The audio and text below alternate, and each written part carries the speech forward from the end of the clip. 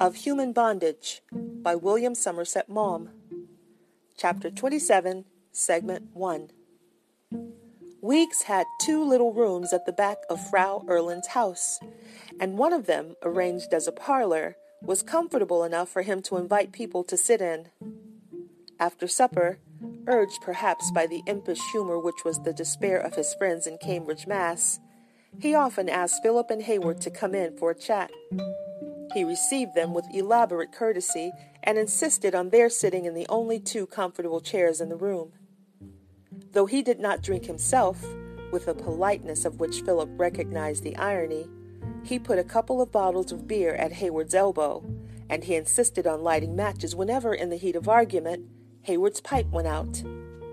At the beginning of their acquaintance, Hayward, as a member of so celebrated a university, had adopted a patronizing attitude towards Weeks, who was a graduate of Harvard, and when by chance the conversation turned upon the Greek tragedians, a subject upon which Hayward felt he spoke with authority, he had assumed the air that it was his part to give information rather than to exchange ideas.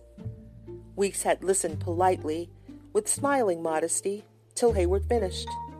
Then he asked 1 or 2 insidious questions, so innocent in appearance that Hayward, not seeing into what a quandary they led him, answered blandly.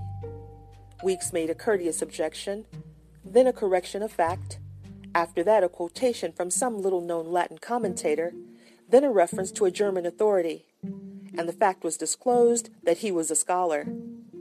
With smiling eyes, apologetically, Weeks tore to pieces all that Hayward had said.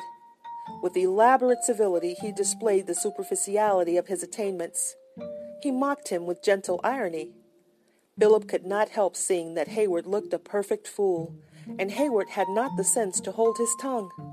In his irritation, his self-assurance undaunted, he attempted to argue. He made wild statements, and Weeks amicably corrected them. He reasoned falsely, and Weeks proved that he was absurd. Weeks confessed that he had taught Greek literature at Harvard. Hayward gave a laugh of scorn. "I might have known it. Of course you read Greek like a schoolmaster," he said. "I read it like a poet." "And do you find it more poetic when you don't quite know what it means? I thought it was only in revealed religion that a mistranslation improved the sense." At last, having finished the beer, Hayward left Weeks's room, hot and disheveled. With an angry gesture, he said to Philip, "Of course the man's a pedant. He has no real feeling for beauty. Accuracy is the virtue of clerks. It's the spirit of the Greeks that we aim at. Weeks is like that fellow who went to hear Rubinstein and complained that he played false notes. False notes! What did they matter when he played divinely?" End of Segment 1.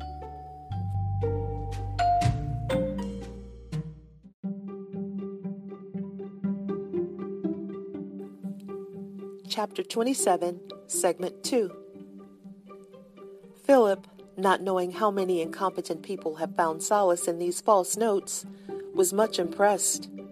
Hayward could never resist the opportunity which Weeks offered him of regaining ground lost on a previous occasion, and Weeks was able with the greatest ease to draw him into a discussion. Though he could not help seeing how small his attainments were beside the Americans, his British pertinacity, his wounded vanity, perhaps they are the same thing, would not allow him to give up the struggle. Hayward seemed to take a delight in displaying his ignorance, self-satisfaction, and wrong-headedness. Whenever Hayward said something which was illogical, Weeks, in a few words, would show the falseness of his reasoning, pause for a moment to enjoy his triumph, and then hurry on to another subject as though Christian charity impelled him to spare the vanquished foe. Philip tried sometimes to put in something to help his friend, and Weeks gently crushed him, but so kindly, differently from the way in which he answered Hayward, that even Philip, outrageously sensitive, could not feel hurt. Now and then, losing his calm as he felt himself more and more foolish, Hayward became abusive, and only the American smiling, "With your cold American intelligence, you can only adopt the critical attitude. Emerson and all that sort of thing." But what is criticism?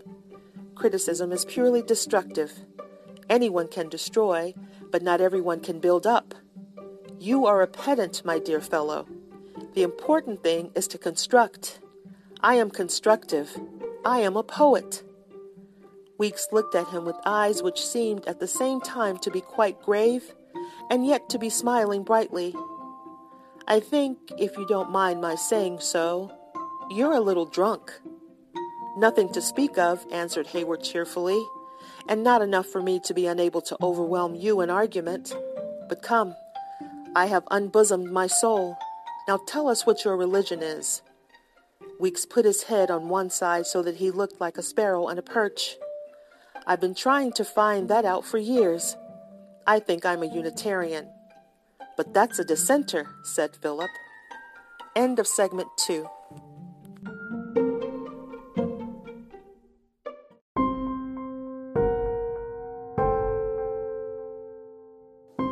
Chapter 27, Segment 3. He could not imagine why they both burst into laughter, Hayward uproariously and Weeks with a funny chuckle. And in England, dissenters aren't gentlemen, are they? Asked Weeks. Well, if you ask me point blank, they're not, replied Philip rather crossly. He hated being laughed at, and they laughed again. And will you tell me what a gentleman is? Asked Weeks. Oh, I don't know. Everyone knows what it is. Are you a gentleman? No doubt had ever crossed Philip's mind on the subject, but he knew it was not a thing to state of oneself. If a man tells you he's a gentleman, you can bet your boots he isn't, he retorted. Am I a gentleman? Philip's truthfulness made it difficult for him to answer, but he was naturally polite.